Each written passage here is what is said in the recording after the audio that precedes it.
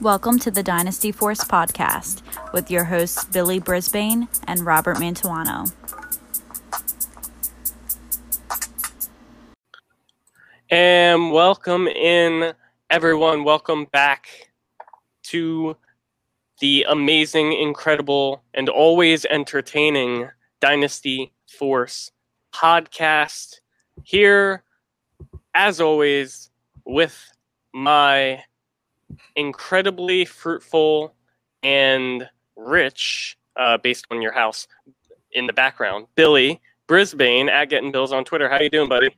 I'm doing good, man. Just got the Athletics and Astros game going on. Feels like a nice fall day with some MLB baseball going on during the day. How about you, Rob? How's your Wednesday going? I can't complain. Actually, I can complain because I went to the store to get some bagels because we were out of bagels this morning. Come home, find out we had bagels. So I just wasted money. So anyway, even worse, at the store, they didn't have bagels, but I didn't want to go home empty-handed, especially since, like, in the morning, all I eat is bagels, really. It's more convenient for me. So I got the much inferior mini bagels, which was all they had. And yes, now that I found out that we have bagels here, the mini bagels are likely going to be trashed. So essentially threw out $1.50. But, hey, I mean, at least it was only $1.50. Save a lot. Has some deals, I guess. One thing I can say, going well. Follow us on Twitter, as always. My Twitter at FantasyForceFB. Stats, rankings. I don't think you can find it anymore because there's so many tweets on my timeline. But I recently put out a thread on Evan Ingram, why he may be a fantasy football buy, someone that I'm actively buying in fantasy right now. So if you can, if you have time to go search through my Twitter and you want to, go find that, you can. I have my... So you'll find this on FFB Forecast. At FFB Forecasters, I believe, on Twitter. You can find this as well, but it's my recent article on value players that you can buy now for the upcoming 4 weeks of fantasy football. Billy, I don't know if you remember the first article I made to begin the season, but it was really bad. So he was not on there, but the two wide receivers I mentioned were Deshaun Jackson and Christian Kirk. To give you a little sneak peek. The whole thing, I don't think there was a single player on it who actually returned value, and they were value players to begin with. So it was really, really bad. But if that same thing happens with this one, I will be very shocked. So you can check that out at ffbforecast.com.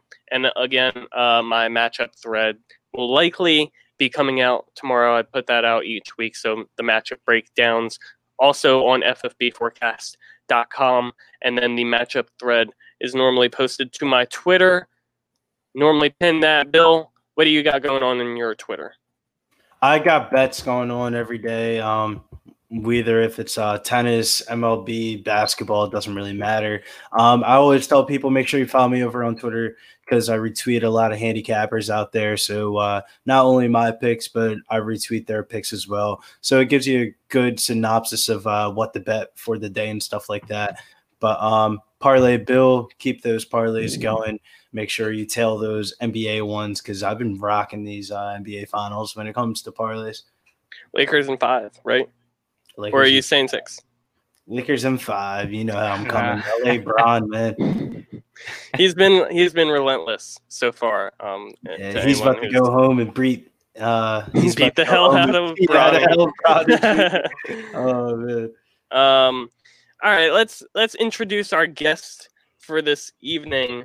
The one, the only, and the ever so talented Marvin Elequin. At FF_Marvin E on Twitter. How are you doing tonight, buddy?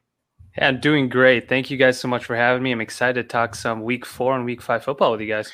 Yeah, definitely. Like, you were kind of on my short list of people that I wanted to have onto the podcast because I mean, you put out great content, and it's just nice to be able to have someone come on that, like, you know that they know what they're talking about, and it's more than just, you know, like, plain and simple, like, okay, I'm ranking this person here because he has a great matchup.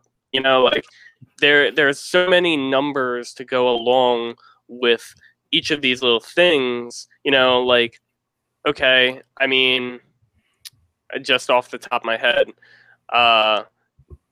Dak Prescott is leading the league in passing yards, so you should play him. You know, but then, like, I mean, obviously, like, not everyone's going to be like that, but again, I know that you're going to bring some fascinating ideas and stats that you've found on your own to the table. So glad to have you. Thanks for joining. I appreciate that. Yeah, I'm excited. I'm just really, really fortunate and thankful to be here. So looking forward to it. Since we didn't ask you, how is your day going? It's going well. You know, it's end of the day. Got done with work, so you know, I can't imagine a better way to end the day than talking football with you two. The boys. Yeah. Even though it's not Saturday. All right, let's talk football then. Let's get into our icebreaker. So this week, Kenyon Drake matched up in arguably the best matchup in fantasy football for running backs. The Carolina Panthers, who were 32nd in the league at defending the running back position in fantasy football last year. 31st to this point this year. Kenyon Drake did absolutely nothing like he has done all season. So this is a tough question, a tough situation where we have to address. I'm sorry, I was starting off because our loyal commenter, Detroit BC. Hey guys. Sadly can't see those emojis, but I'm trading for Drake. So it's great to know that Detroit BC's here and stay the course. I love the idea, and obviously shout out Chris. We will have him on the podcast next week, so that's going to be exciting to get him back on here. But anyway, on the topic of Kenyon Drake, yes, stay the course because he's getting so much work, but then, you know, you want to see him perform in a plus matchup. So first, I'm going to have Billy talk about this, but while Billy is talking about Kenyon Drake, I have a bet to pay back to Billy. Last week on the podcast, we made a bet, TJ Hawkinson versus Mike Gesicki. And hold on, before we keep going, Detroit Beastie saying Mixon was a bum and finally had a great week 4. Drake is up next, promise. I agree with you. But before we get into all that, Chris, what are you looking at my notes?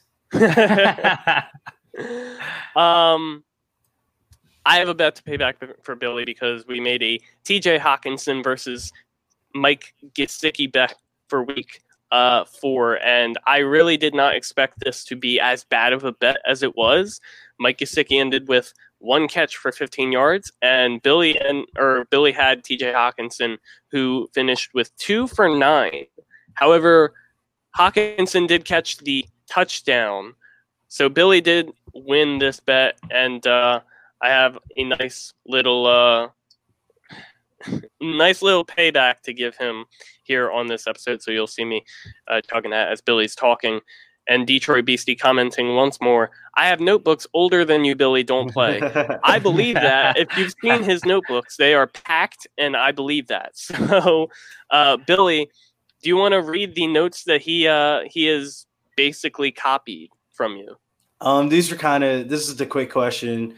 What are we doing with Kenyon Drake? What are we not doing with Kenyon Drake? We drafted him before the season. If you didn't draft him before the season, trade for him now. It's not really time to panic right now. A little bit before the season, I was a little bit concerned about Chase Edmonds' usage in the passing game, which is still a concern. But, Benjamin being out right now, it's really just going to be Drake and Edmonds, and Drake has a nice little upcoming schedule ahead. Let me find it real quick. I know they play the Jets this week, and then I forget who they play the next week, but then it's Seattle and then a bye. So yeah, I got you. Let me pull up. I got the schedule right here because I have Drake on all my teams. It goes New York, Dallas, Seattle, bye, Miami, Buffalo, Seattle, and those are all great matchups. Not really on paper, but once you get into the game totals and stuff like that for Vegas, they're going to be one of the higher point totals of the week. So Drake's going to eventually find his way inside the end zone. The only thing that concerns me about Drake was that he hasn't yet to reach 3 targets or receptions yet this year. And you know how I am with the running backs that get pass catching work. So until that gets fully around, that's when I'll fully be on board. But I still think that Drake will be a good RB2. How about you, Marvin? Before Marvin comments real quick, got a comment from Trey at FF What up, Trey? Guru on Twitter, commenting from the Fantasy Football Forecast account. Keep killing it, guys. Excuse me. Love the parlays, Bill. Buy Kenyon Drake is what Trey is saying. So Trey knows what's up.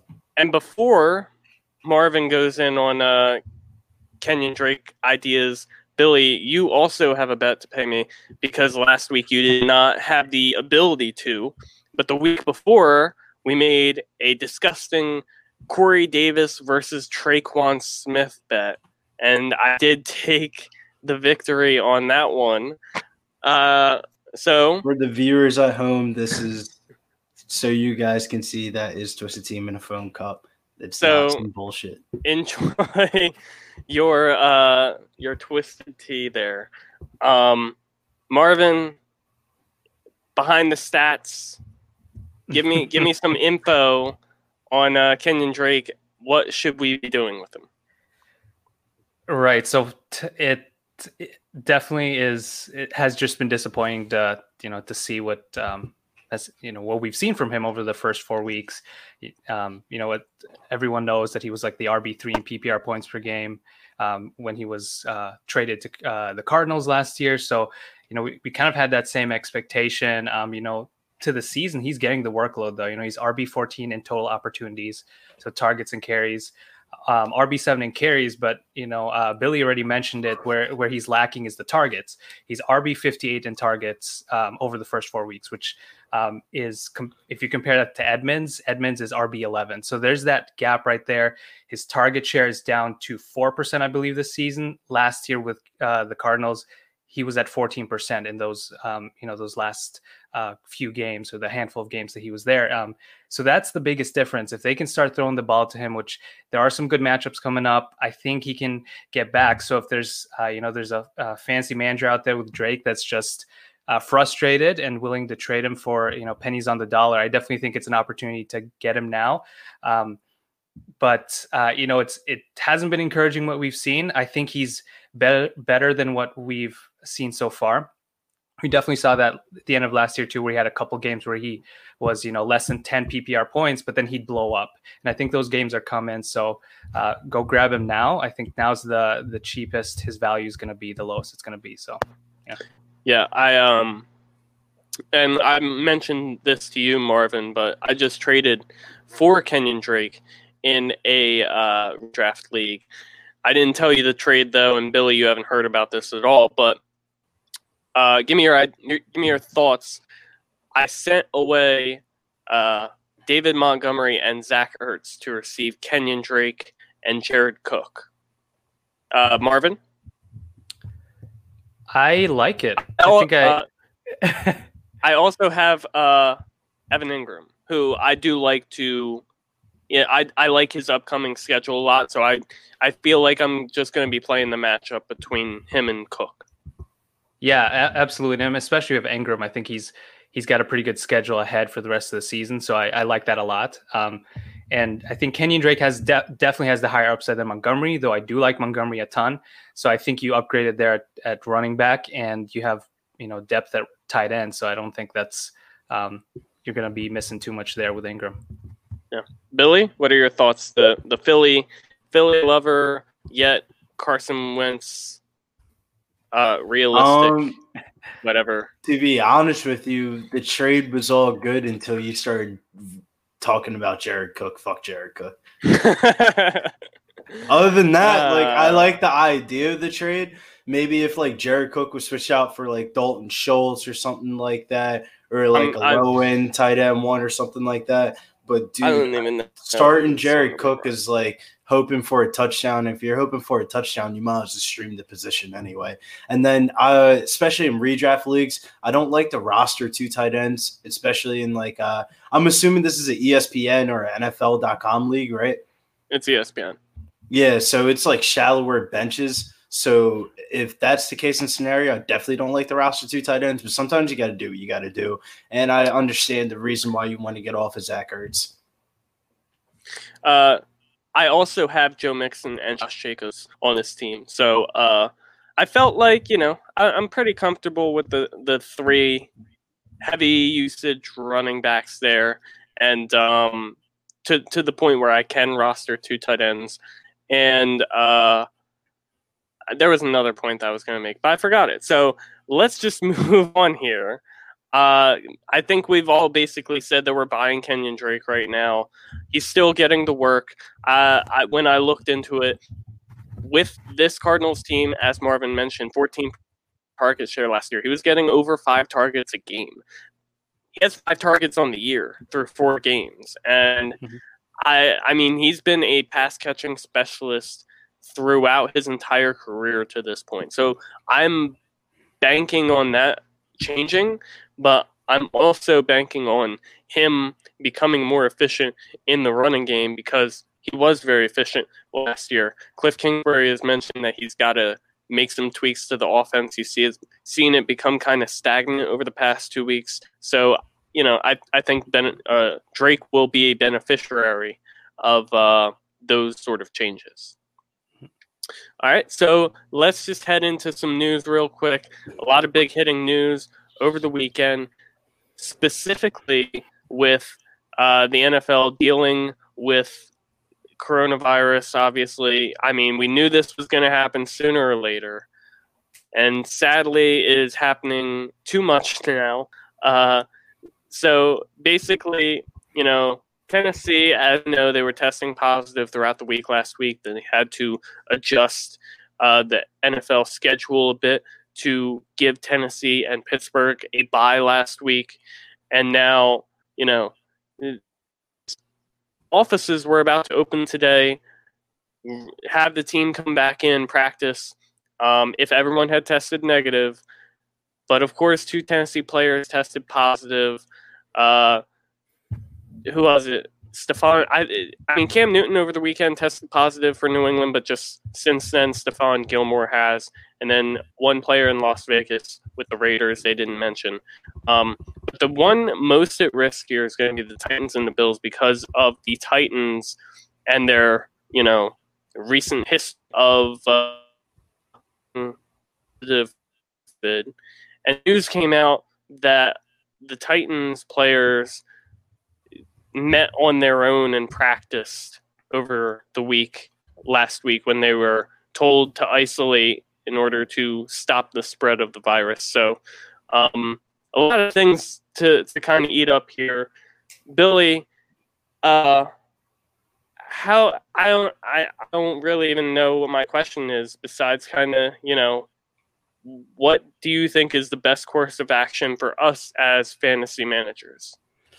Well, we talked about this in the beginning of the season about roster depth and construction and stuff like that. In the beginning of the season, we talked about the ability of stacking up on running back. Shouts to Detroit Beastie. He was on one of the shows talking about how the handcuff running backs are a little bit higher in value this year with the COVID situations because somebody can catch COVID and be fantasy relevant just like that. But the biggest thing I would say to fantasy owners that are navigating through this throughout the season is have contingency plans for every position and know who's on the waiver wire at certain times because yesterday or the day before, I had a problem with Devontae Adams. It wasn't COVID related, but it was more of having a contingency plan of who am I going to start if I get Devontae Adams news if he's out. It's the same exact thing with the COVID situation.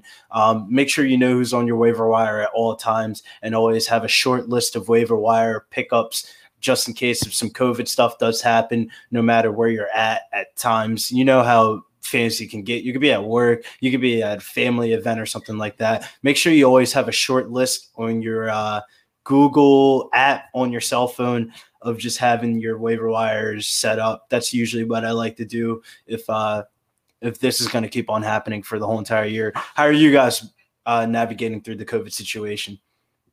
I'll ask Marvin specifically first.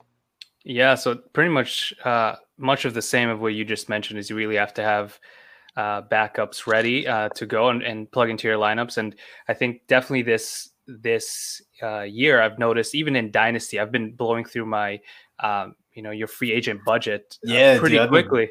Blowing through that fast. Exactly. And I think it's fine. Go get your guys. And you might be thinking, well, Brian Hoyer is not it's not an attractive name. Like that doesn't sound great. But if you're in a super flex league, especially in Dynasty, he might be there. Go grab him because you might be without Ryan Tannehill this week, and you might be without Josh Allen if this game gets canceled. So to me, go get your guys and definitely plan ahead. And even if it's a name that just doesn't sound great, if he gets you points, that's better than nothing. Exactly, man. I'm starting Brett Ripken in one of my super flex leagues this week, so I definitely understand what you're saying. So I know you're hoping that Drew Lock doesn't play. But, yeah, please close. Yeah. I mentioned Kyle Allen. I believe it was the Fantasy Forecasters Listener League where I went really, really absurdly hard after Kyle Allen, unnecessarily hard. But it's a 2-quarterback league, and I had Dwayne Haskins as my other starter, and I believe my only other real bench option was Tyrod Taylor, and who knows if Tyrod's really going to even take the job back from Herbert with the way that Herbert's been playing. So I had to go hard after Kyle Allen. I also have Alex Smith, so things would have worked out a little better for me as long as I had Kyle Allen. Yeah, like I said, absurdly, and out of $100, I think it's $100 overall. I don't want to say it, but I spent $83 on Kyle Allen. Alex Smith could take over at any point, but I need Kyle Allen, and if he is the starter rest of the season, which who knows, it locked up that quarterback position for me, and in a 2-quarterback league, that's something that you really need, and no one else put a bid in for him, so I could have gotten him for free. That's the main thing. But 83, too much. Yeah, you need depth, and you have to be able to adjust. Last week, I had Derrick Henry and James Conner on the same roster. I was still able to score 180 points in that league, and that was one of those ESPN leagues where it's one quarterback and just two at each position to flex. Luck, yes, but depth as well. So definitely helps. Hopefully, by the way, real quick, I want to get your guys' thoughts. I saw at Pro Football Doc on Twitter mention that the NFL might force the Titans to forfeit this game because they blatantly broke the protocols that they had. Would you be surprised to see that, Marvin? Would you be surprised if the NFL came out and said, "Hey, Titans, you lose this week because you blatantly broke our rules"? I wouldn't be. I think you kind of have to set a precedent to make sure that everyone follows the rules, and what one team does or one person does can affect the whole team, and then it can affect other teams as well, right? If they play that week and pass on the virus to someone else. So I definitely think they have to be tighter. And if it means, disciplining the Titans, I don't know what that would even look like. I think I wouldn't be surprised at all if they did it. So, yeah. Bill, would you be surprised? Yeah, I would honestly be surprised because the NFL has done everything in its scenario to try to get these games going. And last week, it just so happened it just didn't work out. But I feel they had like a good pivot last week. They really don't have a good pivot this week. Yeah, but I feel like what we think aren't good pivots are going to be good pivots later on. Like, I think this game is probably just going to be either ended up flexed into a different time spot, or B, played just in a different scenario in a stadium or something like that.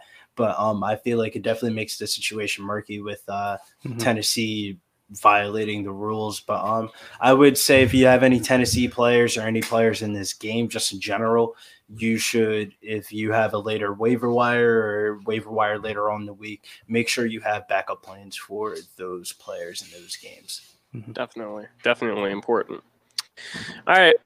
We'll get into the normal news that we would cover in any other season. Injuries. Nick Chubb, 6 weeks. I think the prognosis or diagnosis was an MCL sprain.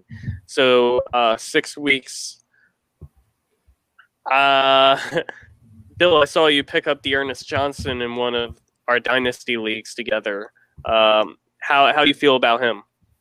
Oh man, I love D'Ernest Johnson. That was one of my favorite pickups this week. It was a pretty shallow week for waiver wire pickups, but it was a really good week for your benches to kind of swap out some players in the beginning of the season. Maybe you drafted or added them after week 1 and they just haven't panned out. So I just did a revolving door on my bench, and D'Ernest Johnson was at the top of the list. I feel like his usage, a lot of people want to say Kareem Hunt is going to be a full bell cow back, but in the NFL, you don't ever see somebody just get 100% of the carries, touches, and all that. So I feel like D'Ernest Johnson is a really good running back in itself. I could show you his player profile, maybe backstage or something like that. He's a really good running back. He showed what he can do in a short amount of touches last week. He had 13 attempts last week for 95 yards and 7.3 yards per carry. And I know that was against Dallas, but I think after the Pittsburgh matchup, it should be pretty nice with Cincinnati and Las Vegas going into the bye. Kareem, at this point, I believe he's averaging, I want to say, around over 6 yards per carry to this point. I'm going to pull up Kareem Hunt's stats to this point to see exactly what his average is.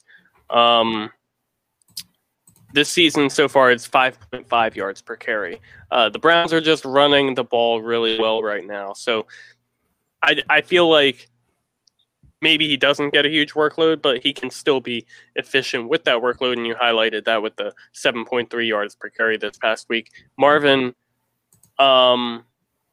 price check on Kareem Hunt and what you kind of expect of him over the next few weeks. Yeah, I think now's not the right time to trade for Kareem Hunt. I think his value is skyrocketing, as we speak. But I do expect both D'Ernest Johnson and Kareem Hunt to be heavily involved. I do give obviously the edge to Kareem Hunt. We've seen him, what he can do. And what's impressive with him is that they've played, I think, 12 games together, him and Nick Chubb. And over those 12 games, he's actually an RB2. So he's been averaging around 14 PPR points per game, which is an RB2 in most leagues. And now that he's going to get some of these, some more touches, more receptions, I think he's a solid RB1, even in the tougher matchups, assuming he gets the volume. But then, he's not going to get 100% of that carry share, like Billy said. So D'Ernest Johnson, he's going to be involved in what we saw on, last week. He looked great. So to me, it's Kareem Hunt. If you drafted him, in a redraft league in the 6th or 7th round, you're definitely sitting really good right now because you have an RB1 for the next 6 weeks. Hopefully Nick Chubb gets back. And it is back to himself because he was having a pretty good season as well. Yeah, definitely. They were both killing it to this point in the season. I believe that Kareem Hunt is the RB7 and Nick Chubb is the RB8. Yeah, I have that in front of me. So says a lot. Mm-hmm. Let's move on here. Austin Eckler, the other big significant injury, grade 2 hamstring strain. He's out for 6 to 8 weeks. I'm actually a little more concerned with Eckler because it's a hamstring injury. You know, like when Chubb comes back, I'm going to be pretty confident that Chubb is healthy again. But Eckler has that risk of re-injury, the soft tissue, the re-aggravations over and over again. Like Julio Jones this past week, a piece of information that I didn't put in here, but he re-aggravated his hamstring injury, and he's probably going to be out for a few weeks now. So, Marvin, if you have Austin Eckler in a redraft league, and you may, are you just going to sit him on your bench and wait? Are you going to try and get out? I mean, best case scenario, it's going to be November by the time mid-November, maybe even early December by the time you get Austin Eckler back. Yeah, I think I'm trying to think here. We're heading into week 5, so 8 weeks. That's pretty close to the fantasy playoffs, and if I can hold him and I have the depth, I definitely will. You can stash him in your IR and hopefully grab someone off waivers.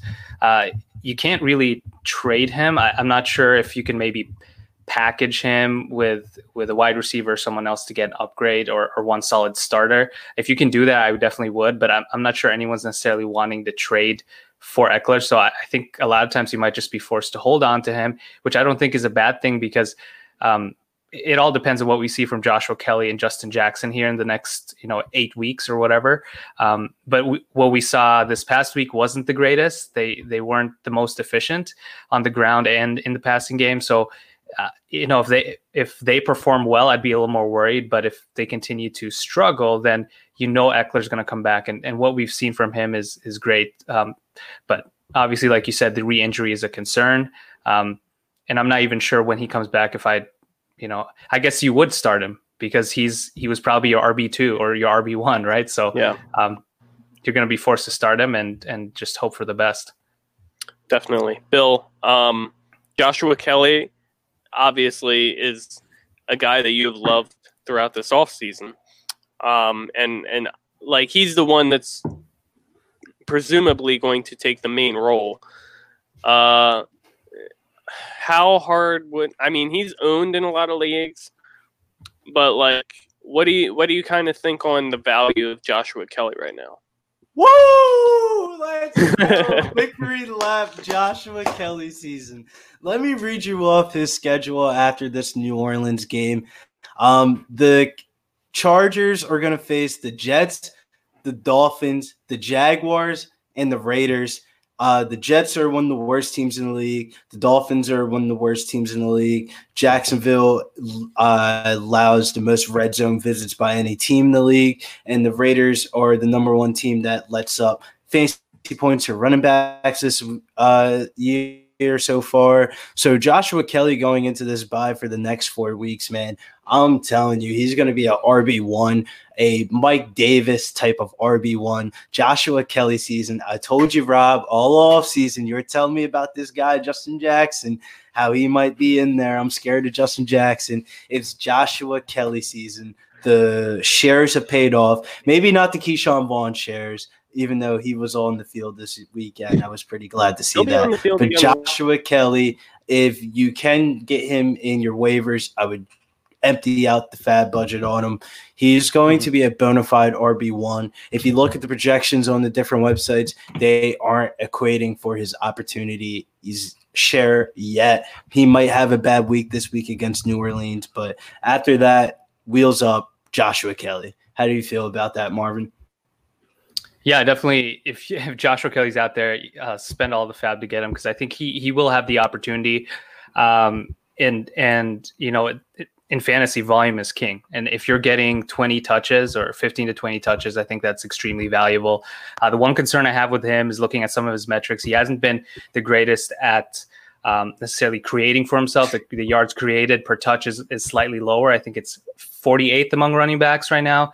And his juke rate is at 43. So some of those things, like it's not necessarily the end of the world. I think volume will kind of, I think sometimes you just need to get ahead of steam, and he hasn't always gotten, the consistent touches with Eckler there. So that might change now, and I think we might see a much better running back going forward. But, like you said, volume is everything. So if he's getting the volume, and even Justin Jackson, if he's out there, I would put in a good chunk of your budget to get him too, because he might be involved and heavily involved, and that's valuable. Yeah, good points being brought up each way.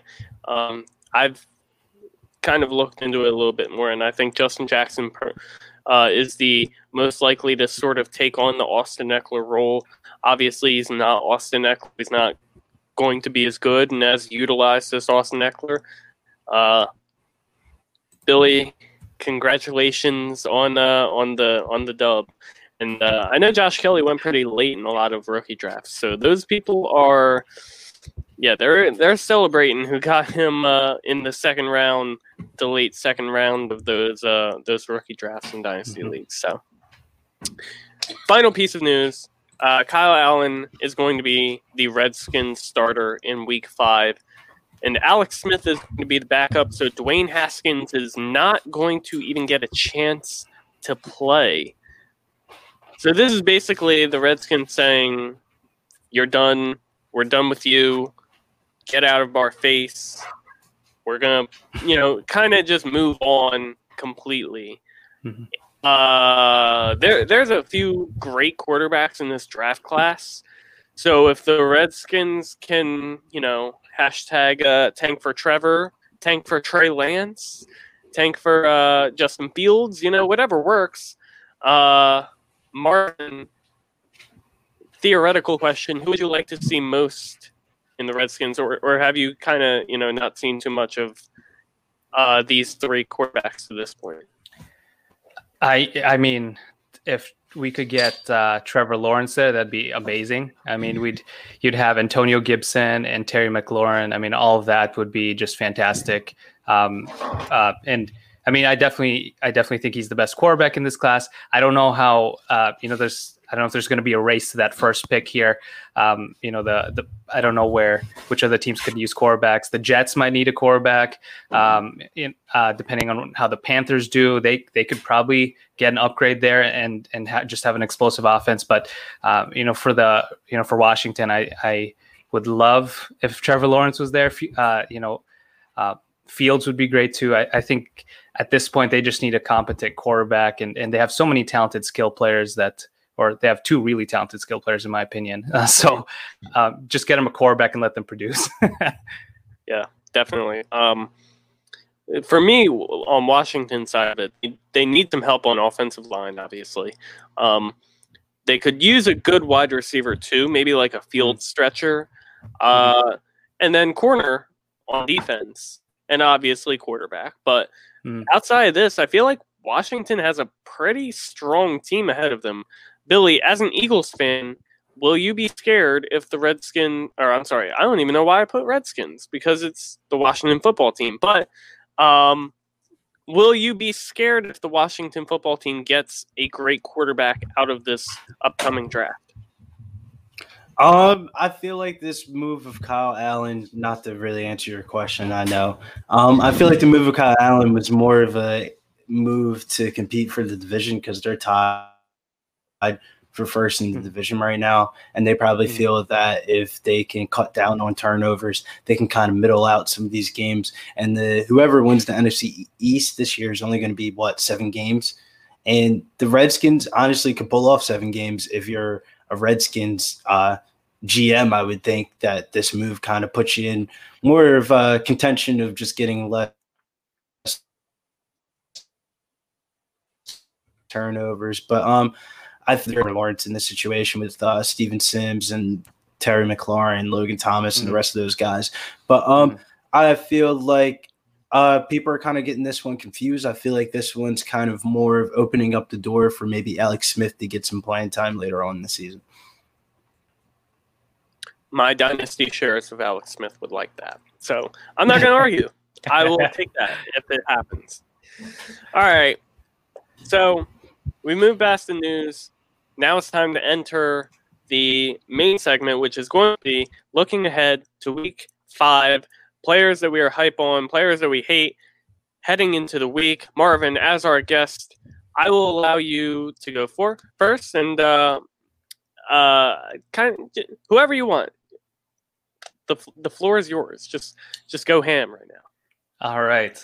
So one of the guys that I'm really excited to see play this week is DJ Moore, Carolina Panthers wide receiver. So we saw what he could do in week 2. That was a great game. But other than that, it's kind of been disappointing.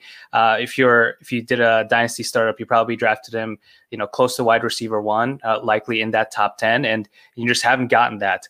But the reasons why I do like DJ Moore is that he's actually wide receiver 8 in weighted opportunity. So he's getting the air yards, he's getting the targets. The volume would suggest that he should have a really good season. So as long as that volume's there, I think it will come together eventually. And his target share of 23% isn't all too far off from what he was averaging last year. So he was at 24% then. So it's not too different. I think it's just the connection between him and Bridgewater just hasn't come together yet. But good thing is he plays the Falcons, right? They play the Falcons this week, which is an awesome matchup. Metcalf had a good game there, 95 yards and 1 touchdown. Lamb had 106 yards and led that team in receiving. And then Allen Robinson, that was his breakout game. We were kind of worried about him, and then he came in and had a great game of 123 yards and a touchdown. So I think the exception was against Green Bay, but they didn't have any wide receivers, so they featured their tight end, right? So Tanyan had 3 touchdowns there.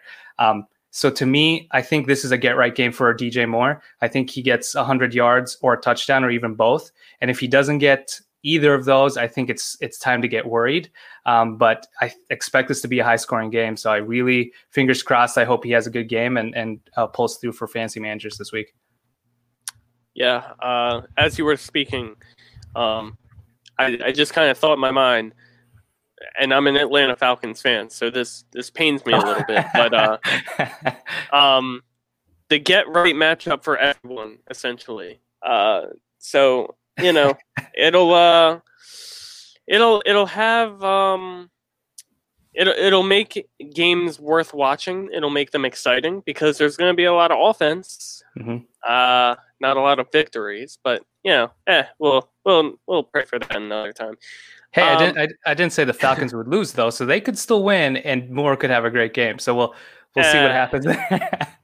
I've learned on betting on Falcons wins. It's not it's not good even when they have big leads. So, Billy, let's get us off of this topic and talk about a player on the same team so that maybe we can actually stay on this topic.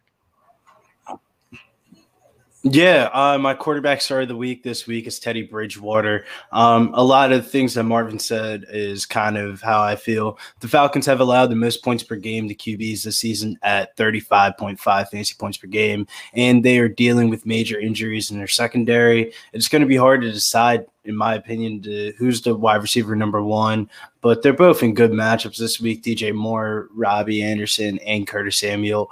But sometimes in DFS and situations like this, I kind of just like taking the person that is the one that's giving them the ball. My fault. The baseball game thing just went off. But overall, Bridgewater's flashed some upside last week. He had 276 passing yards, 32 rushing yards, and 3 touchdowns against the Cardinals. In 12 to 14 team leagues, I feel like he's a perfect streaming quarterback if you're dealing with injuries, COVID, or just bye weeks in general. I know some people are going to miss out on Stafford and Rodgers this week. But I do really like Teddy Bridgewater. If you're playing DFS this week, I think he's going to be probably the second or most highest owned quarterback this week. I think that's a great point. And Teddy, I think I'm streaming Teddy in the league where I was owning Stafford. I just, swapped them out. So I like the play. On my end, for my first player that I'm hype on this week, it's going to be Antonio Gibson, running back for the Washington football team. This week they play the Los Angeles Rams, which isn't a great matchup per se, but last year we saw Kyle Allen feed Christian McCaffrey in the passing game, and Kyle Allen obviously now taking over as starter for the Washington football team. Antonio Gibson was seemingly finally unleashed last week in the passing game. I believe he had 6 receptions off the top of my head. I'm checking that now. I'm not checking that now, but it was a good week for Antonio Gibson in the passing game. He did have 4 receptions, 5 targets. So, and he came through with a 40-yard reception in that as well. So he has that ability to have those breakaway plays. If Washington is going to win this game, they're going to have to be creative. Kyle Allen knows the system, which is something that apparently Haskins didn't. And I think Antonio Gibson is a weapon that they can utilize here. And I think he'll be the X factor in this game. Like, if they want to be competitive, they're going to have to utilize Gibson well, give him the opportunity to, be electric in space. Let me give you guys some comparisons here. If you were to decide between Antonio Gibson and, let's say, someone around him, David Montgomery going up against Tampa this week. Marvin, what are your thoughts? I think I lean Gibson there. I think the Tampa matchup would be tough, so probably Gibson. Billy? I would probably lead to David Montgomery. I do like Gibson rest of season, but I don't think this is a good matchup for him this week against the Rams, right? Yes. Yeah, I don't think this is a good matchup for him this week. It's a little bit concerning about his floor. I feel like people are just like penciling Gibson to be like a PPR back. But if you really look deeper into the stats, his usage is kind of really unpredictable, I think, through overtime, and his ability of just playing the running back position. I think a lot of people forget if Gibson played running back his whole entire life, it would probably be a different situation where we would see Gibson used 20 to 25 times a week, kind of like how the top tier of the rookie running backs are. But this is his first year playing running back. Mm-hmm. He was a wide receiver his whole entire time in college. So I think it's just time to learn and the coaches to rely on him. And so if Washington's going to score points in this game, it's definitely going to have to come through somebody, and that's probably going to be their second best playmaker is Gibson. How do you feel about that situation, Marvin? Yeah, I agree. I mean, that's the only downside with Gibson is really the usage, and it. I just really wish they would just give him the workload and let him produce. I definitely agree. He's still raw. I think there's a lot to learn for him. He's, he only has so many, games under his belt as a running back, right? As a full-time running back. So he'll get better as we go. But it all depends on also that reception floor. If they throw him the ball a little more and we saw what he could do, then I think I'd feel more comfortable with him. I do agree that I think his upside is really high, but to your point, his floor is pretty low as well. If he's still splitting touches with J.D. McKissick and Peyton Barber comes in every now and then, it's just tough to predict. But I like him as a talent. I definitely think he's got a pretty good rest of the season ahead of him. I think by the end of the year, we'll be looking back and thinking that he was a really good running back for the season. Just a quick highlight. Antonio Gibson, I know the 40-yard catch kind of throws things off, but he has that upside where I kind of lean towards McKissick not necessarily having as much of an upside to hit those plays, but Gibson currently averaging 9.8 yards per target, or I'm sorry, yards per reception, and McKissick is currently averaging 7.1. So pretty big difference there. Fingers crossed for rational coaching, and that they kind of play the more electric player in that situation. All right, Marvin, do you want to head in and talk about your second wide receiver for your hype? Yeah, so my second guy on this list is Justin Jefferson.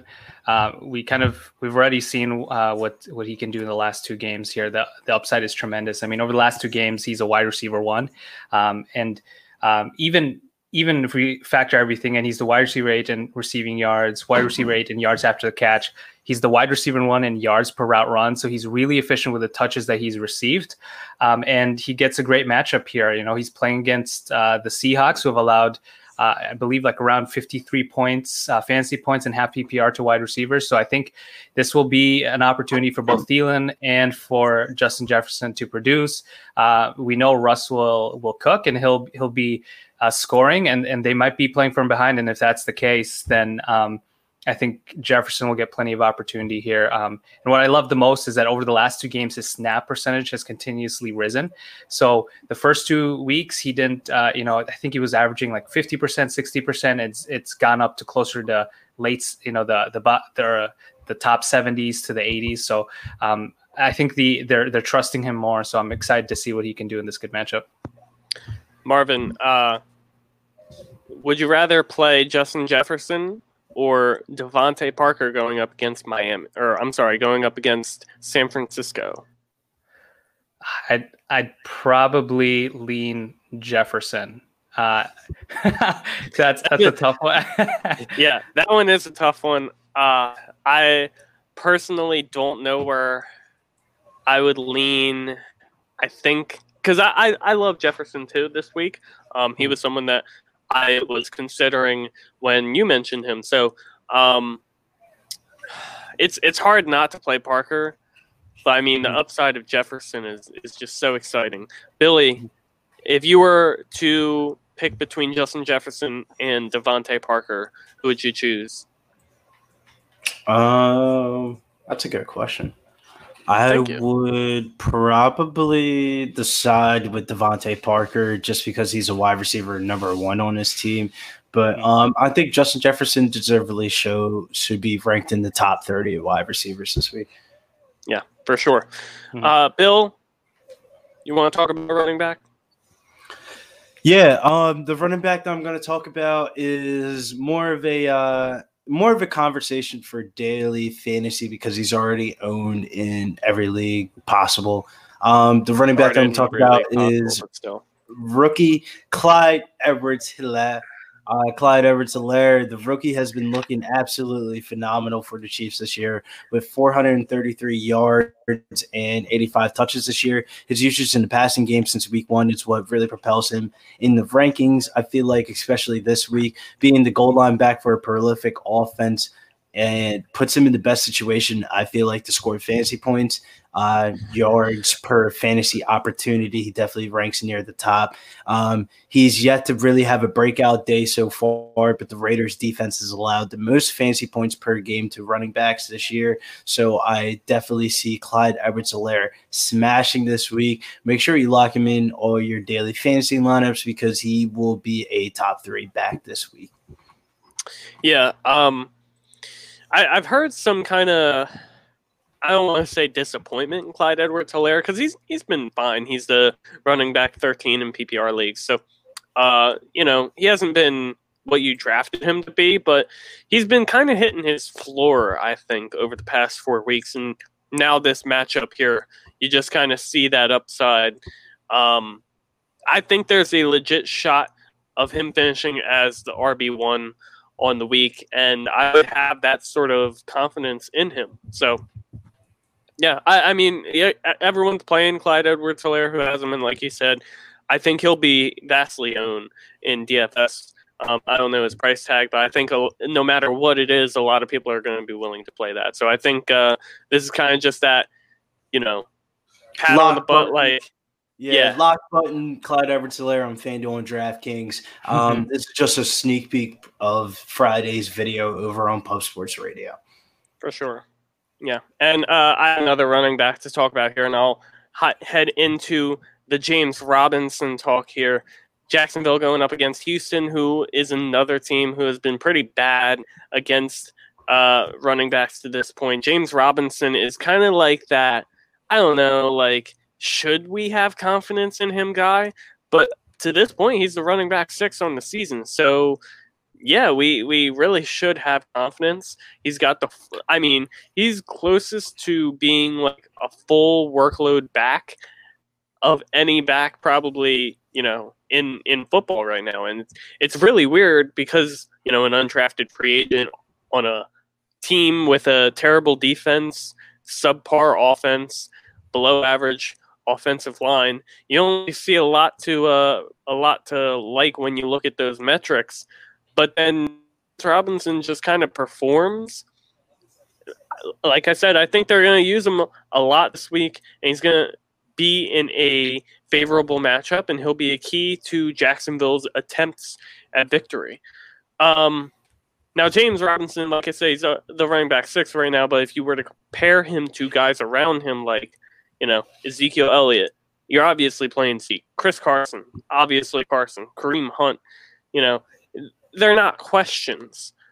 But, maybe we should start looking at James Robinson as the, RB, I'm going to say 15 area, and guys in that area right now, maybe David Johnson in the same matchup. Let's go to Marvin. Would you rather play James Robinson against Houston or in the same matchup, David Johnson against Jacksonville?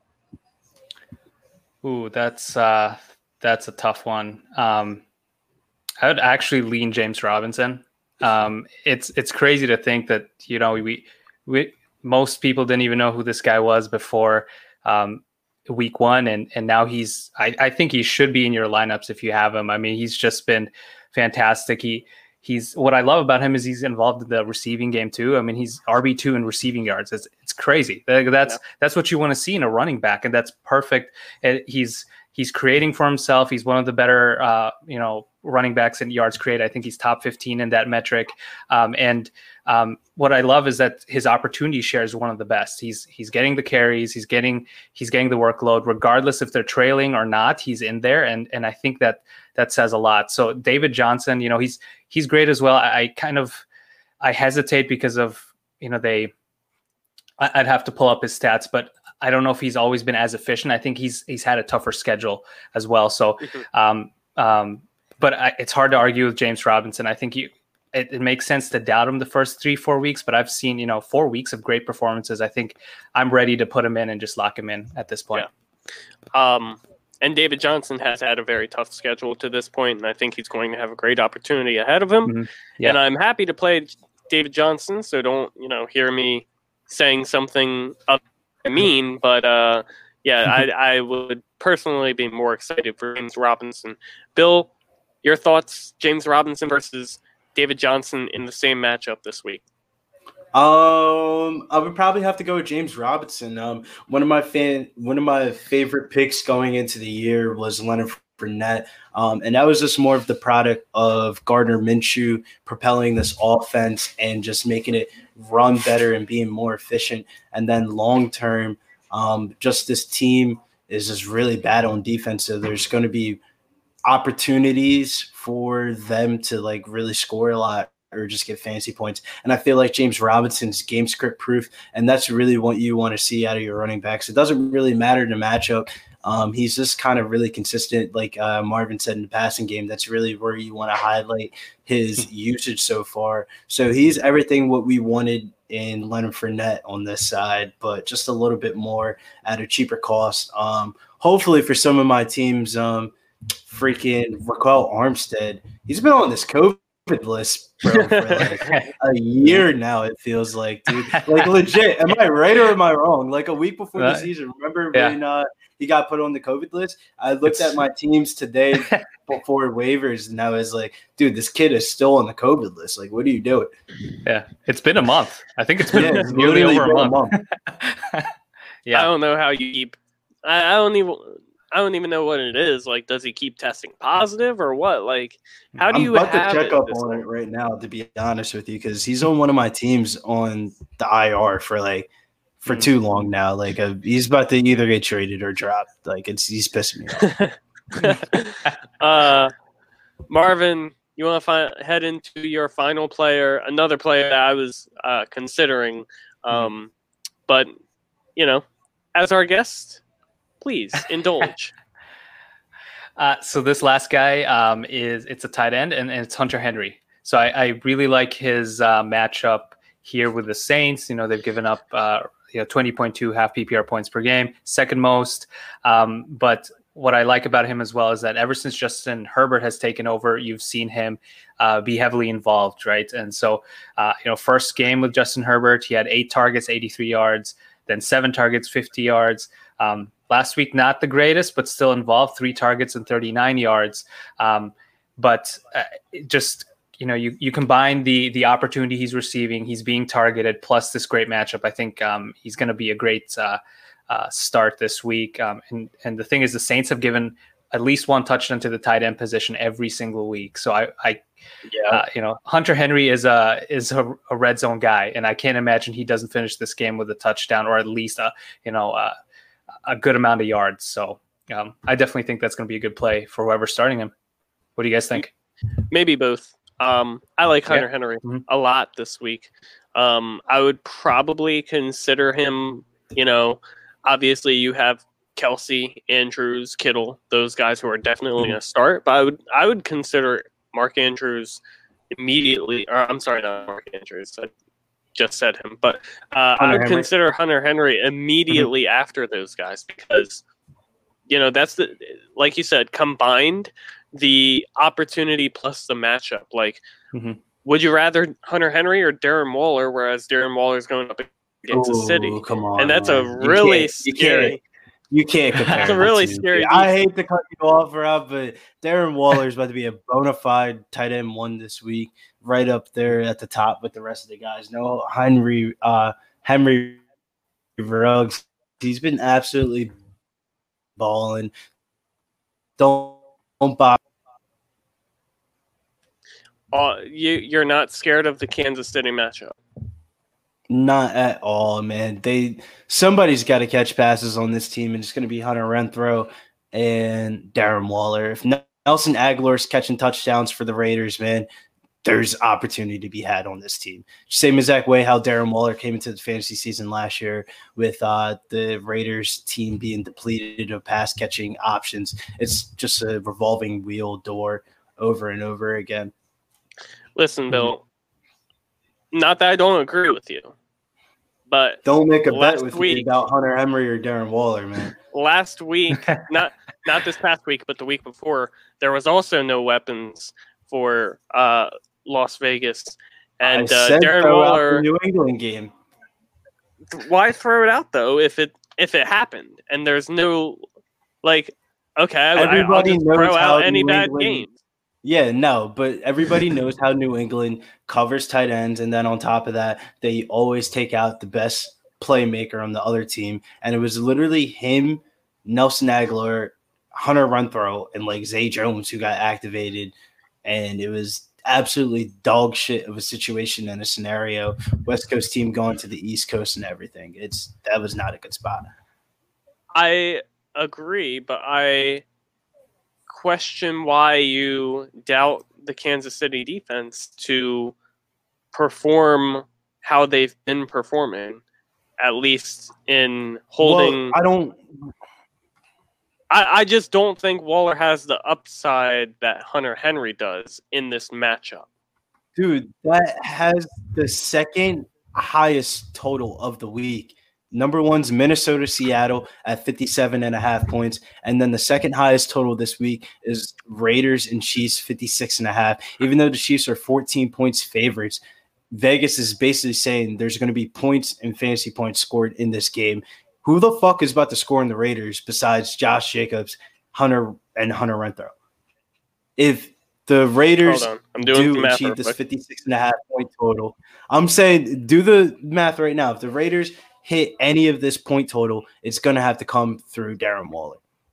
And there's no way I'm fading the second highest point total game of the week. I didn't say fade.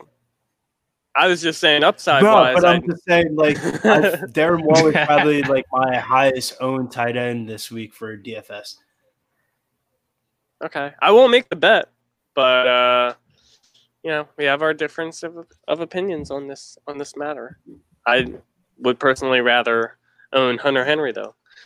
Anywho, Bill, let's head into a different topic, which is your final player that you're hype on this week. Yeah, the final player that I'm hype on this week is Hollywood Brown. I feel like he's the biggest buy low in the fantasy community right now, in my opinion, at the wide receiver position. Marquise Brown ranks number 7 in target share at 26.5%, with at least 6 targets in each game so far for the Ravens. Marquise Brown also ranks top 5 in yards for wide receivers that haven't scored a touchdown yet. The big days are coming for Hollywood Brown. Even though the Ravens are heavy favorites this week, the game total is currently at 51.5 points, which is still very high. And I feel like if Marquise Brown can start connecting on these air yards, you're going to really see the type of tier of, if you look at the people that are in the top 10 for target shares this year, they're really consistent wide receivers at the position. And I feel like Marquise Brown's the only one that's really had the outlier of a season. And if he falls into the end zone last week and doesn't fall in the 1 yard line, we'll be probably talking about Hollywood Brown in a different context this week. Bill, CeeDee Lamb or Hollywood Brown? CeeDee Lamb against the Giants. Are we talking about just straight up rankings, or who would I play more in DFS? Whichever you'd like. Ranking wise, I would probably put Marquise Brown ahead of CeeDee Lamb. But if I had to go DFS wise, the Dallas Cowboys stack was in a millionaire maker lineup last week. So that just shows the upside that you can have with the Dallas stack, and just stacking Dak Prescott with Amari Cooper. He's been one of the most consistent wide receivers this year with CeeDee Lamb, and then running it back with Darius Slayton is probably the way I'm going to go for some of my single entry teams this week. So if I had to answer DFS wise, I would probably play CeeDee Lamb because he correlates more to what I'm doing this week. Final one. This one I think kind of interesting, but Hollywood Brown or Robbie Anderson, who's been great so far going up against the Atlanta Falcons this week? I would probably say Hollywood Brown, just from the aspect of I'm not convinced that Robbie Anderson is the wide receiver 1 on the Panthers. I kind of like how Marvin brought up his cases for DJ Moore. That's one of the players I was really high on in the beginning of the season, and he hasn't really been disappointing this year. It's just like you got to find chemistry with a new quarterback in a new scenario, and I'm not convinced Robbie Anderson's number 1 on this team.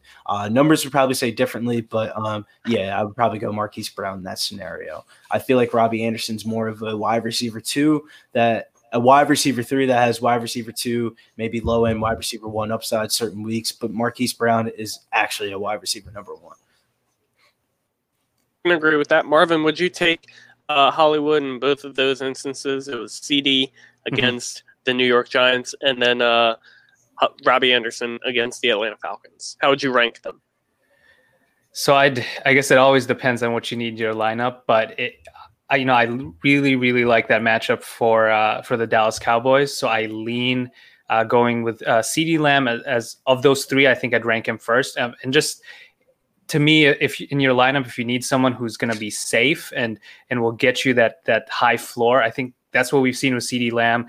They average so many pass attempts. Like there's going to be so much volume available, and versus the Giants as well. It's a great matchup. So I lean CeeDee Lamb, but I like Marquise Brown. He'd be second on my list there.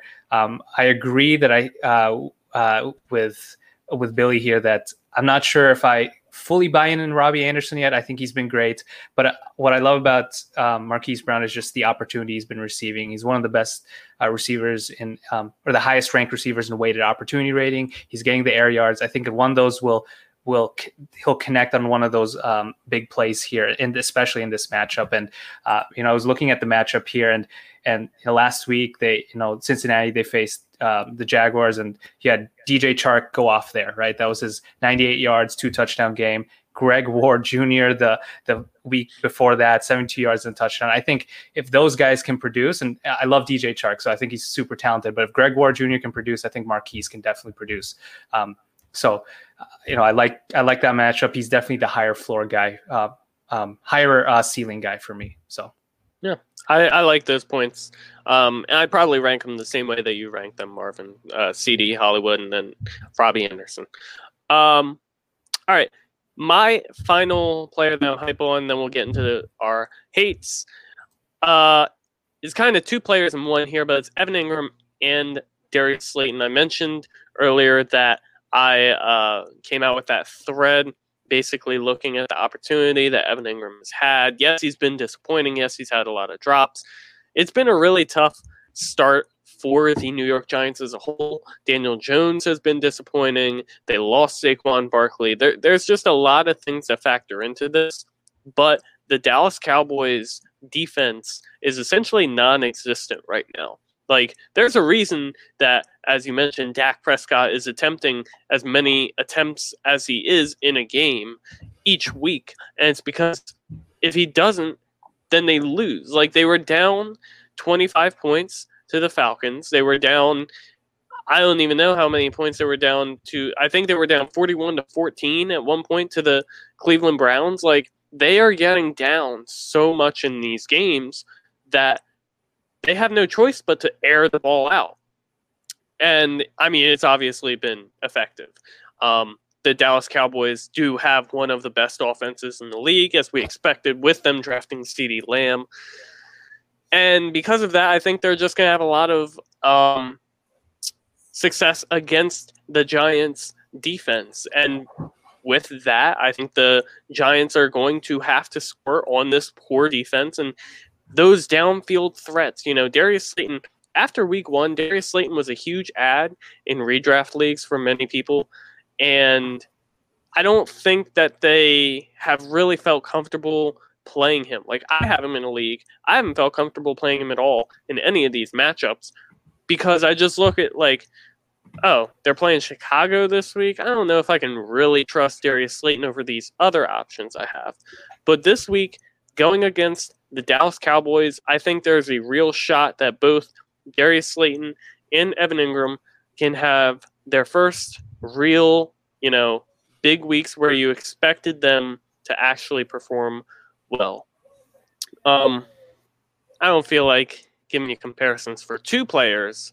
So I'll just ask real quick, Marvin, do you think the Giants' offense as a whole, because, I mean, if their offense as a whole isn't going to succeed against Dallas, then, both of these players will kind of take the brunt of that. Do you think they can bounce back in this matchup despite how poorly they've played? I definitely do. We talk about get right games for so many players. I think this is it for those receivers and Daniel Jones too. Looking at strength of schedule, the Giants actually had a really, really tough schedule. By far, for quarterbacks, it was the worst the first 4 weeks, but they get a really light schedule, one of the best for the rest of the season. So I think it starts with the Giants, and I think it only goes as far as Daniel Jones will take them. I think this is it for them, and they will definitely improve. And I think this is the game where we see both of those guys potentially get into the end zone, hopefully, and just produce for fantasy managers. Fingers crossed. I'm hoping it happens. All right, let's move into the guys we hate on. Bill, do you want to go first here and talk about your quarterback? Yeah, I'll talk about my quarterback. I hinted at it a little bit in the Marquise Brown segment. Joe Burrow is the quarterback that I'm hating on this week. Burrow has been looking great for Cincinnati this year, but consensus rankings in the community has him as a top 15 quarterback this week.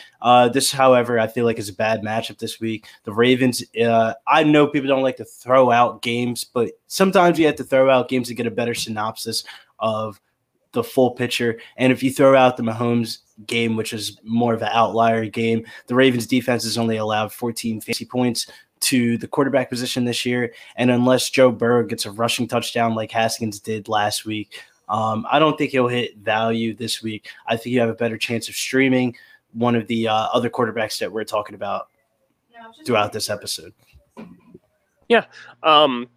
Teddy Bridgewater, I would much rather have him over Joe Burrow this week. I think we would all be in agreement. So Teddy Bridgewater is a guy who's in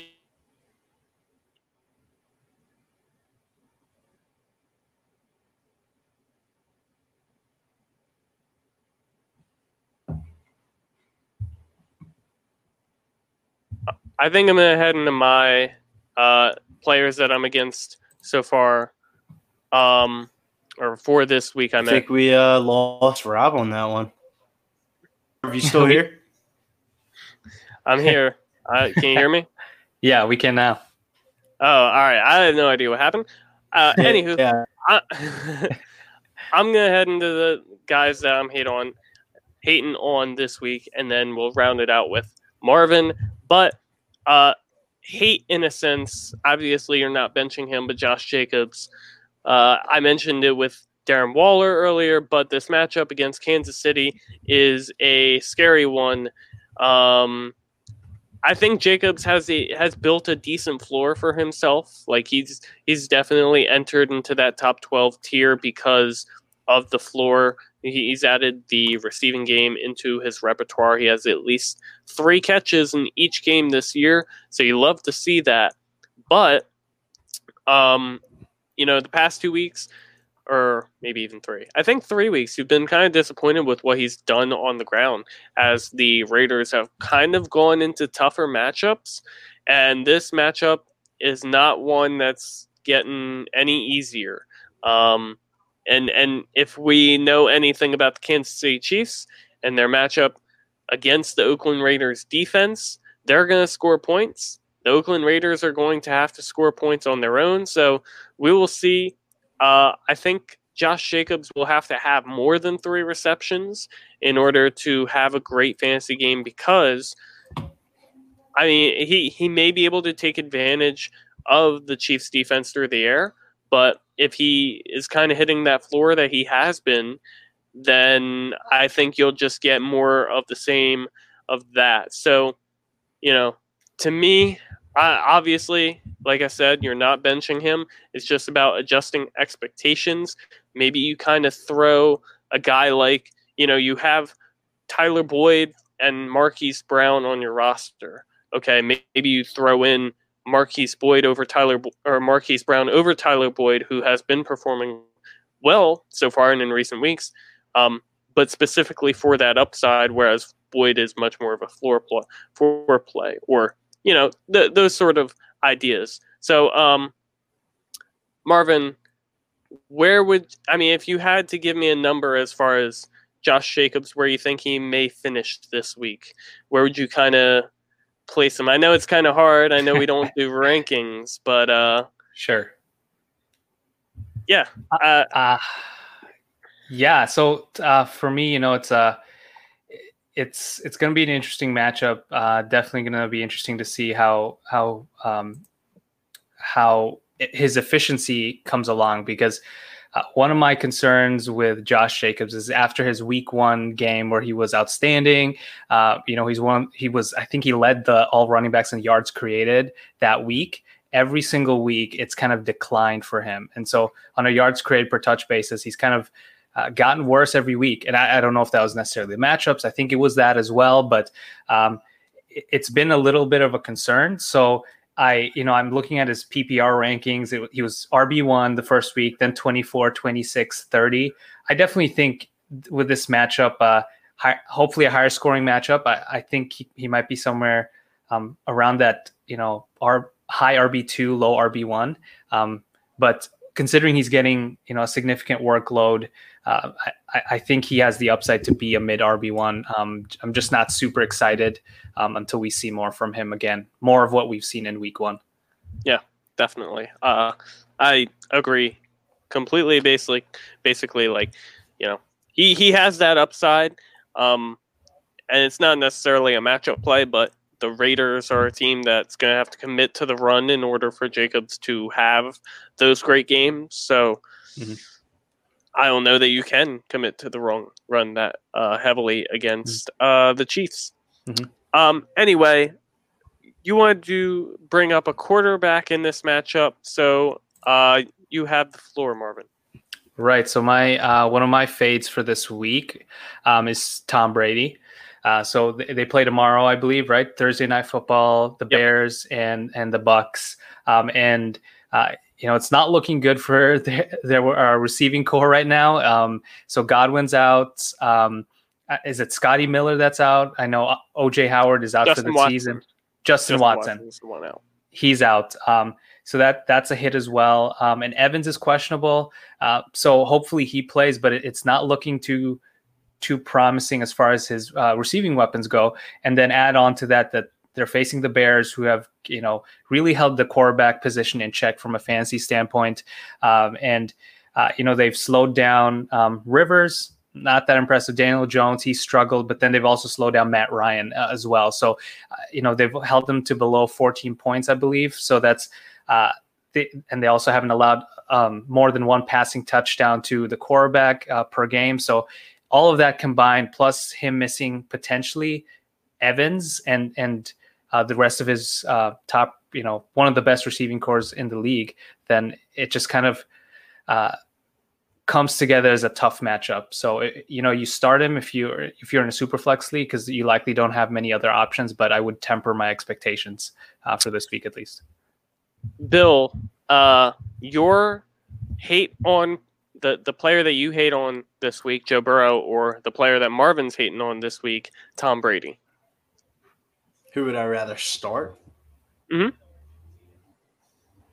That's a good question. I'm full of good questions today. Probably have to say Joe Burrow because he has rushing upside. Mm-hmm. I think I would take Burrow because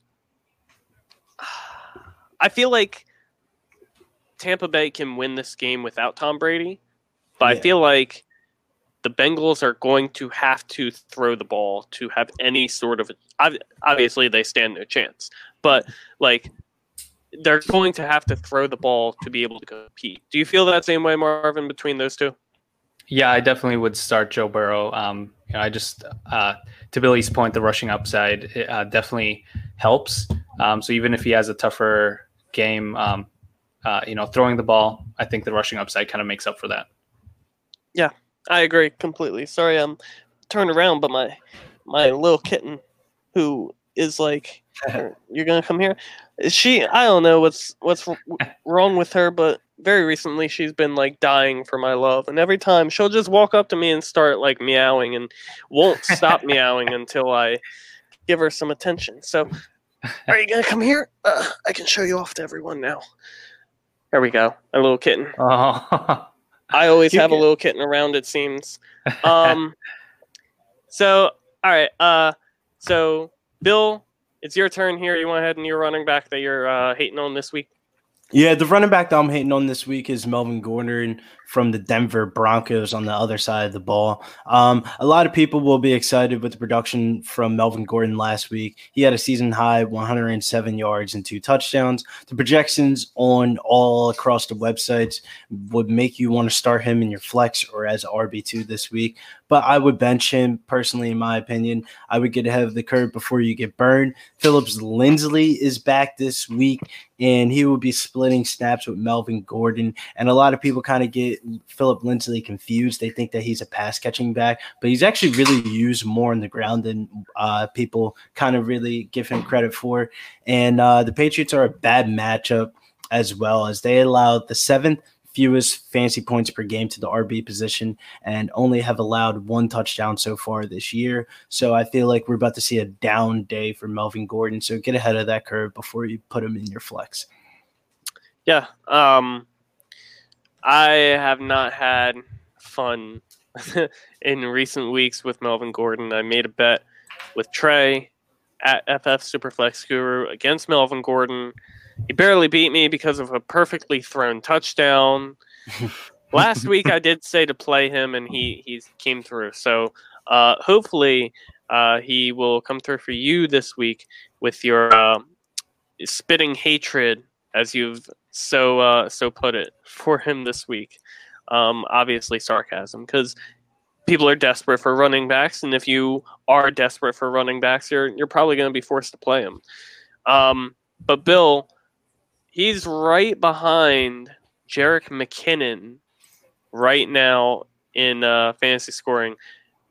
Raheem Mostert is looking like he's going to play this week. So would you rather play Melvin Gordon going up against the Patriots, or would you rather play Raheem Mostert likely taking a back seat going up against the Dolphins? I would not play Raheem Mostert this week, even though it's a juicy matchup. So I'd probably have to go with Melvin Gordon. Did I say Raheem Mostert? I meant Jerick McKinnon. I would probably rather play Jerick McKinnon than Melvin Gordon from the aspect of, regardless if Raheem Mostert comes back this week or not, this Miami Dolphins defense is really depleted. And I feel like Jerick McKinnon could definitely punch in a touchdown and definitely get that score in for your fantasy teams. I don't really like to predict touchdowns, but Jerick McKinnon has been looking absolutely electric flying these last couple of weeks for the 49ers. And I don't think that they'll go away from him completely. He's more of a gadget type of player, a type of player that seats 40% in a RB committee or something like that. And that's all he really needs to do. If you have that type of athleticism and speed, all you really need to see 40% of the carries or snaps in this matchup, and he should be able to get a score in. A little bit of a longer answer, but that's the reason why. That's fine. Marvin, do you agree? I think so. I like that rushing offense a little more in the Niners. I do think McKinnon has that upside. Obviously, the concern with Gordon is with Lindsey coming back. What are you going to do with that workload? And over the last couple of weeks, I think that's kind of how he's produced. Or in some, he hasn't been the surefire RB1 or even RB2 necessarily, but he's gotten the volume. So that's what saved him. And if Lindsey is coming back, and we know Lindsey's efficient, it's going to be more of a split, and it's going to be hard trusting Gordon at all. Yeah, I agree with that. You could definitely bank on the volume that Gordon has had recently, and who knows how much of a wrench Philip Lindsay will throw into that exactly. So personally, I don't even know how I feel about this player. I feel like it's not a terrible matchup, but I am not looking to play Le'Veon Bell this week. New York Jets going up against the Arizona Cardinals, which on paper, it looks tough. The Cardinals defense has definitely looked improved from last season. However, you look at the matchups that they've been in, Detroit, who kind of, who's their real running back? They don't really have themselves committed to anyone at this point. San Francisco week 1, they were not like, I think that's the one matchup that they were really beat where it comes to the running back position. And then besides that, to this point, they've really only been challenged by Washington, who is splitting work still between J.D. McKissick, Antonio Gibson, and then Carolina last week, Mike Davis, Reggie Bonifant were actually pretty decent. My point against Le'Veon Bell is not that he's a bad player or he won't get the workload or anything, but we saw the injury that he went down with, and it was just 3 weeks ago. It's hard for me to be excited to put him back into the lineup knowing that re-injury risk is still there. And we've seen that happen, like Julio Jones this past week. The hamstring injury didn't seem like something too much to be worried about. He missed a week in order to kind of ensure that he wouldn't, be risking coming back too soon, and he still came back too soon. So I just think it's really risky to trust Le'Veon Bell because you're likely going to play him as an RB2 if you have him. And I would prefer to wait a week. I think it's much safer that way. He's a good volume play when he's healthy, but you want to make sure he's healthy when you get him out there in that lineup. Billy, how do you feel about Le'Veon Bell? I absolutely will agree with that. I think the biggest concern about Le'Veon Bell this week is, I don't know if you guys seen this floating around today, but Sam Darnold isn't playing this week. Yeah, no. So if Sam Darnold is not playing this week and he's out and Joe Flacco is the starting quarterback for the Jets, that fares very negatively for Le'Veon Bell, because I feel like one of the upsides of Le'Veon Bell is being a volume back and get it done in the passing game. And Sammy Darnold likes to throw little check downs and stuff like that across through the middle through Crowder, Jeff Smith, and random names we never heard of. But with Joe Flacco out there, not doubting Joe, but he's more of a deep ball type of quarterback that takes his shots, kind of like a just hikes it. Maybe he'll throw like a 15-yard route or something like that. But I don't think he's really going to be looking for Le'Veon Bell for dump offs and stuff like that. Maybe if you guys are hearing this and you guys feel differently, comment. But I definitely feel like Sam Darnold being out this week is really going to negatively affect Le'Veon Bell. How do you guys feel about that this week? I agree somewhat. I just feel like Joe Flacco, I don't know. He's obviously not the quarterback he used to be. So I feel like maybe he would, especially in the system that is kind of built to take advantage of checkdowns, maybe he would play a little different and take advantage. Still hasn't changed my opinion, regardless. But we'll have to see. Marvin, what are your thoughts, kind of in general, on the New York Jets situation, Le'Veon Bell this week? I mean, as long as Adam Gase is there, I'm not going to feel too good about that offense at all. Hopefully not much longer. Right, exactly. So, someone's commenting in saying that going forward, Bell has some good matchups. So I definitely think, Bell, if he gets the volume, then I think he can be a great fantasy running back, especially if they use him in the passing game. But we haven't seen much of that. At least, we only had week 1 really to gauge, and that wasn't even enough. So until I agree, I think for this week, it's hard to play him. You play him if you have been stashing him and he's your RB2, you got to play him, but I'm not going to be too excited. And with the result. I think he'll get the volume. He'll be successful. He'll succeed in those matchups. But, there's just this thing about being so eager, like, yes, this guy's finally back from injury. I'm so ready to play him. He's going to be great. And then he gets re-injured. And it always happens with these soft tissue injuries. So that's my only fear with Le'Veon Bell. Like if it was like a break or a sprain, I wouldn't be scared at all to put him back into my lineup, even without Sam Darnold. Like obviously, no Sam Darnold, I would adjust my expectations a little bit and I would lower them. But I don't believe that I would be scared away from Le'Veon Bell in this matchup. Marvin, do you want to head into wide receiver that you're hating on this week? Yeah, so this one, not necessarily a matchup play, but it's AJ Green. And his, I believe his matchup, I think it's against the Ravens, if I remember correctly. So that's, other than the game against Pat Mahomes, they have been decent against the wide receiver position. But more so than that really is the fact that AJ Green he's getting the volume, wide receiver 10 targets, wide receiver 3 in air yards. All the volume stats point to what he could be, but he's underperformed. One of the worst fantasy points over expected wide receivers this season.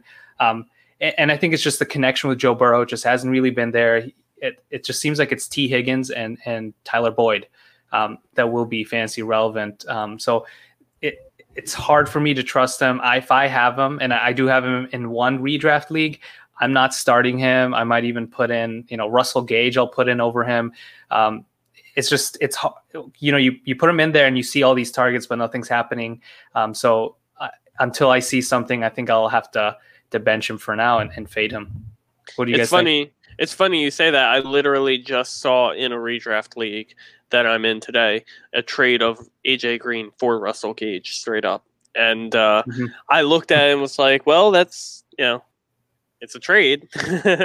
Yeah. Bill, I mean, I think we've kind of written off AJ Green here on the podcast for the past few weeks, I think, right? Yeah, man. If I don't know how long Marv has been watching our podcast or even watches our podcast, but AJ Green was on my hate list last week, and for those exact reasons. Yeah.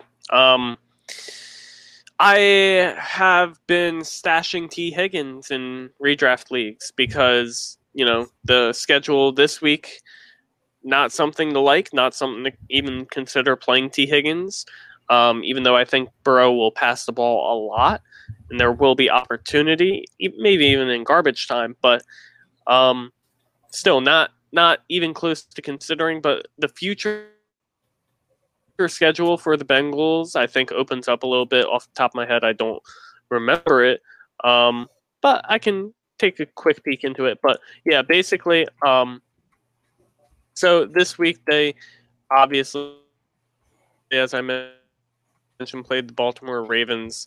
Next Browns and Titans, both of whom have been a little tougher to this point, and then the Steelers. So those are matchups that you really don't want to play. But then you get 4 weeks in a row, Washington, which is middle of the road. Then the New York Giants, Miami Dolphins, Dallas Cowboys. So those are weeks where I'm more so looking forward to playing T. Higgins. Mm-hmm. Joe Burrow is going to be a good streamer to have in those weeks too, but not yet. We're getting ahead of ourselves because we're talking about week 5. And speaking of week 5, the final player that you're hating on this week, Billy. The final player that I'm hitting on this week is Mecole Hardman from the Kansas City Chiefs. One of the things that we have really talked about on this episode is just opportunities for certain players at certain positions. And in deeper leagues, a lot of people may be box score watching this one and want to play Mecole Hardman in as a flex position in those deep flex leagues. But you got to follow the Chiefs game scripts. Hardman receiving 8 to 12 targets over the last 2 games with 2 touchdowns. People are going to definitely start him. But I feel like if you follow his snap counts, he's only played in 45% of the team snaps so far this year, which is still behind DeMarcus Robinson's 52% this year. And if Hardman doesn't score a touchdown in those last 2 weeks, he's absolutely burned you. And a lot of people are going to want to play him against the Raiders this week. So I would fade Mecole Hardman. Yeah, I was actually in the position myself of considering playing Mecole Hardman. Just kind of for upside, see what happens. But I like the points that you brought up, and he has the as great of a potential of anyone in the NFL to score a touchdown on one specific touch, but it's hard to bet on that, especially at the wide receiver position, where that's not necessarily what you hope for. There's plenty of guys on the waiver wire who you can almost bank on are going to see at least 5 targets. Marvin, if you, I don't know, if you were kind of desperate for upside, I want to give you like a fair comparison because obviously Henry Ruggs is not going to play this week. Hollywood Brown, it's not even close. Scotty Miller, let's say. Tampa Bay going up against Chicago. Him or Mecole Hardman? Gosh. I am so good. I just want to say I'm so good tonight. Like tonight, more than any other, with these questions of players who are like this close to each other. Like I feel like I'm hitting the night, so I'm proud of myself. No, you are. This is a tough one. Because if we look at the matchups, I think I guess I'd prefer Mecole Hardman there. But if Evans is out, I think they got to throw to someone. So it might be Scotty Miller, and he's gonna be the guy that racks up all the receptions and yards, or a majority of them. And I think to Billy's point, you would be chasing points if you went with Mecole Hardman. Just looking at his snap count, I mean, it's he's not on the field as much as you'd like, and until that happens, it's hard to trust him. And without those touchdowns, it's hard to take touchdowns away because he's got the upside to take it to the house at any point. But if he doesn't get those touchdowns in, then yeah, you're very disappointed. So I think I'd probably go with Scotty Miller, but that's another really good comparison where you go with upside, and that'd be Mecole. But if it's the floor, I think it's Scotty. Bill? I would probably have to go with Scotty Miller. if because I don't think Chris Godwin's playing this week. I really don't think Godwin's so. definitely not. I don't He's out. know that he was ruled out, but but I don't think he's playing. He's not playing. And then Justin Watson's out this week too. Yeah. And OJ Howard just got put on the IR too. So Mike Evans also might not play. So. Yeah, Mike Evans might not play. In deeper leagues, I would even add Cameron Brate to your bench. Maybe you hit on a late round tight end in deeper dynasty leagues. But yeah, dude, I would probably have to go Scotty Miller just for the target upside share. Yeah, I can't argue that. Moving on here. Final player that I am sort of against this week. I mean, you're probably playing him, but it's kind of, again, adjusting expectations. Odell Beckham Jr., after a huge week against the Dallas Cowboys and their non-existent defense, now the Cleveland Browns are playing the Indianapolis Colts, who have shown to be one of the better defenses in the NFL to this point in the season. Now, the Indianapolis Colts have not had a very tough schedule to this point, but you've seen Odell perform in these matchups where the defense that they're going up against is, susceptible, and that Odell can take advantage, but you haven't seen him perform in these matchups where, you would hope that Odell can overcome the matchup. He's just seemingly not that player anymore. It's not that he has lost a step, it's that the offense doesn't need him to do that. Baker is, just kind of below average, in my opinion. Bill, you may hate me for saying that, but, I just think I think Odell is kind of getting to the point where we are going to be able to predict when we can play Odell Beckham. If it's a good matchup on defense, you can play Odell Beckham. If it's not a good matchup, be scared.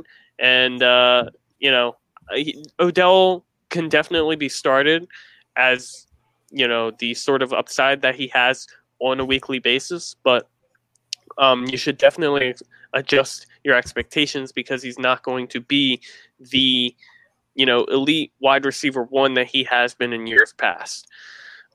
Marvin, what are you thinking on Odell this week as they go to play Indy? Yeah, that's the Colts defense has been just one of the best, if not the best. So it's going to be a tough matchup. Like you said, with Odell, it's hard to trust him in some of those tougher matchups, and he just coming off an amazing game. I thought actually after this game this would be the perfect opportunity to trade him at his highest, because I don't necessarily know if you're going to get this type of game every single week, and I don't know if this is going to be a sign of things to come for him. So I agree with the hesitation on your end. I'm not sure if I feel necessarily confident, but once again, you drafted him, I don't know, in the 4th round, and he's your wide receiver too, so you have to play him. But as we've already said with some of these guys, you're not necessarily benching them, but you just got to temper your expectations. Yeah. Question for you, Marvin. Guy you love this week, Justin Jefferson versus Odell Beckham. Who are you playing? Oh gosh. Oh man, I know the answer. I gotta go with Justin Jefferson. Just the matchup and the volume that's going to be there. I feel like I'm chasing points here, but I truly think I love Justin Jefferson coming into the NFL. I think we're seeing what he's capable of, and it's maybe just the product of that offense having to throw the ball a ton, and we know the Browns like to run the ball, and that's kind of their that's the center of their offense. It's the run game. So. Gosh, that's why I lean Justin Jefferson. I think those guys are very close. Again, you just keep on giving us these tough decisions here. Bill, your ideas on that? Justin Jefferson versus Odell Beckham? I would probably have to side with Odell just from the aspect of Odell's always live to catch a touchdown and pay off his value. But I feel like Odell was on my love week last week. He was on my love list for the wide receiver position, deservedly so. And I think that was a product more of the Dallas's defense rather than the Browns offense. And the Browns offense is really unpredictable to how they're going to score fantasy points. So I don't really want to take parts of Odell this week. Don't get that confused of saying I want to play Odell because I picked him over Justin Jefferson. If you say so. Do you want Bill? Do you want to take a Justin Jefferson versus Odell Beckham bet? I'll pass on that one. I don't blame you.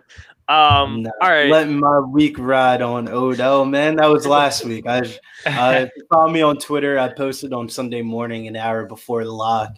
I wish I had correlated it the right way, but I was on the Dallas stack. I had Prescott and Cooper, but I missed out on CeeDee Lamb. But I had Odell running it back the other way, and I tweeted out the picture of him in Dallas catching the legendary catch that started off his football career. So I think that was product more of the matchup than anything. But I'll pass on that bet, though, Rob. Listen, a good man, a knowledgeable man picks his bets wisely. So I have to give you some props on that.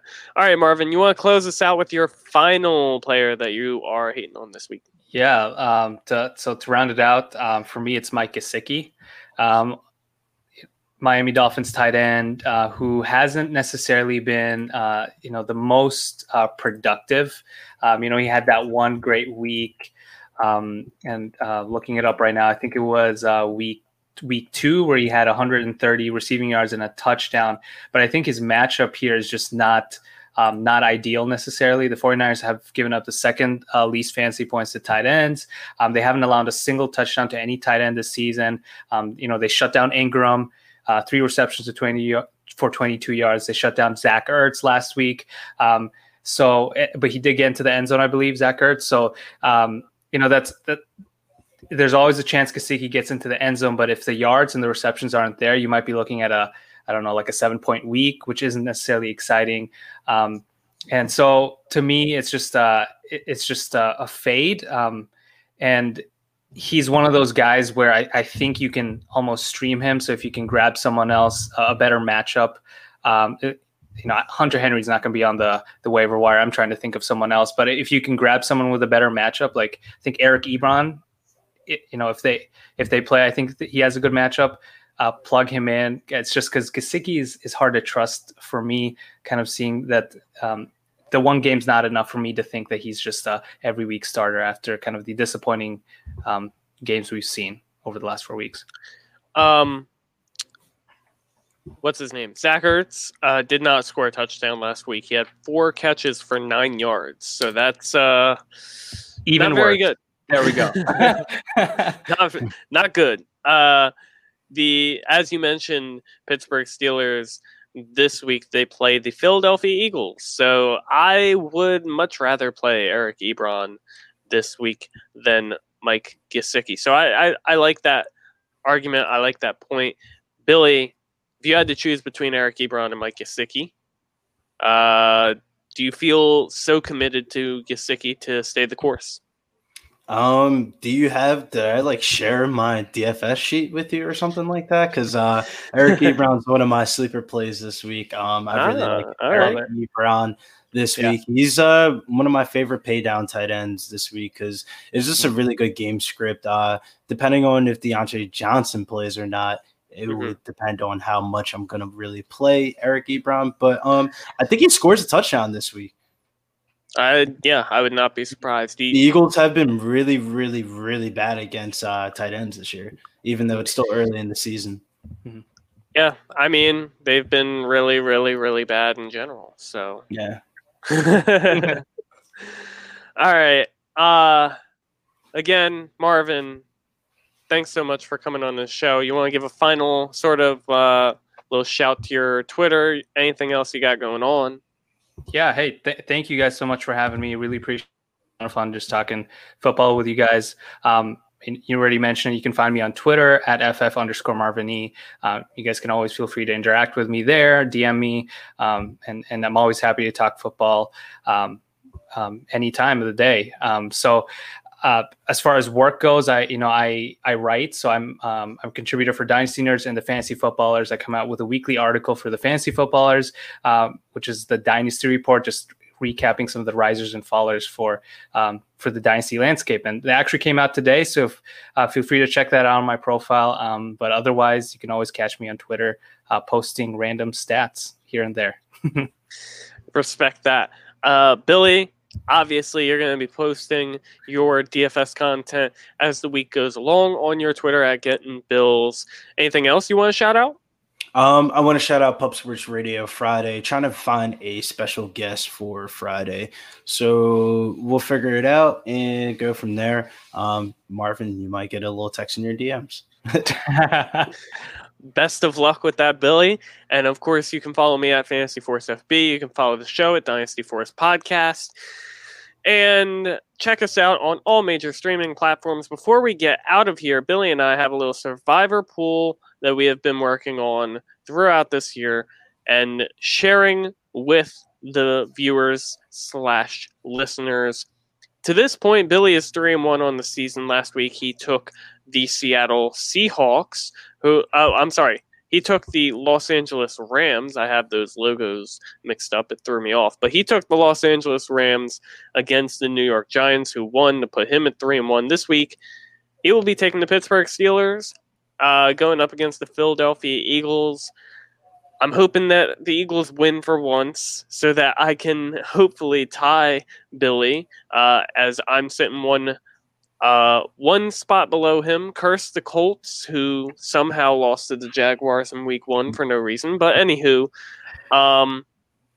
this week I'm taking the Dallas Cowboys. They're going up against the New York Giants. This is a team that should be competing for the division. So if they can't defeat an 0-4 team who should be at the bottom of the division, that's very concerning for them. So as a team that needs a win and can't afford to not win this week, I will definitely take them in this matchup in the survivor pools. And I am the one that took the Seattle Seahawks last week against the Miami Dolphins, who got the dub. Thanks again, everyone, for tuning in to the Dynasty Force podcast. We went long today. Well, long just means more content. So, can't complain. And I enjoyed running the marathon here with you guys. Thanks again so much for tuning in. We'll be back with you next week for another episode of the Dynasty Force podcast.